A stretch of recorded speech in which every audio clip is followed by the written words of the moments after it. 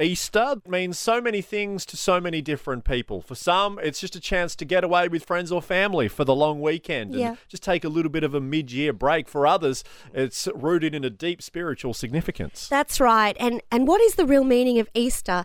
We're unpacking that, and we're also asking the question. We've got a bunny rabbit, we've got Jesus, we've got Easter eggs, and what do they all mean and how do they connect? Today we're going to unpack, what does the Easter egg have to do with Easter? And we asked some of the younger members of the Light family for their thoughts. How does a bunny lay an egg? It's just not right.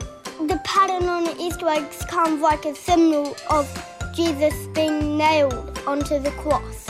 I've never seen a pattern like that, but okay.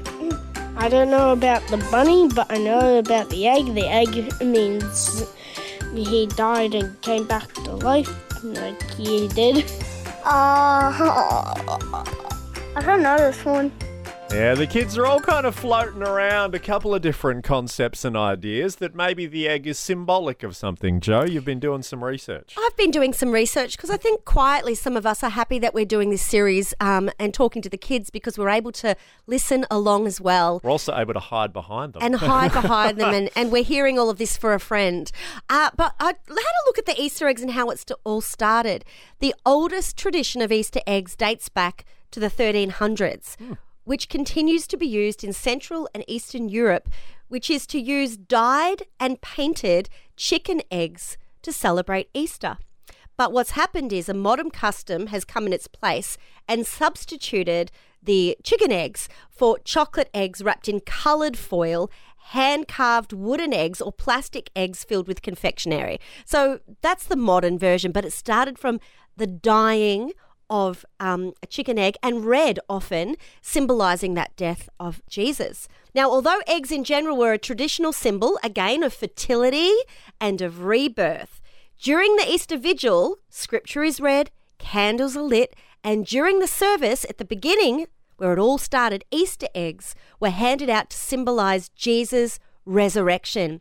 The hard shells represent the sealed tomb, and the cracking of the egg represents Jesus' resurrection from the dead. Now, that's the historic use of the egg. But you know what I was thinking of, Cam? What's that?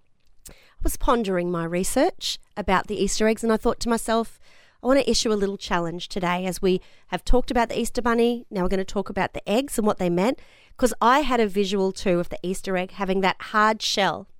And I want to ask you today, what have you hardened your heart to? What are you protecting? What are the barriers that you may have put up? What is hard to crack and find your vulnerability? What are you protecting yourself from? Because inside we are soft. We have a space in our heart for a God who loves us, but we put up the barriers and harden that space so that no one can reach it, even God. So today, as we consider the Easter egg, hard on the outside, mushy on the inside, what part of your hardened heart, what part of your story needs to be cracked wide open to let the light, let the love, and let God in?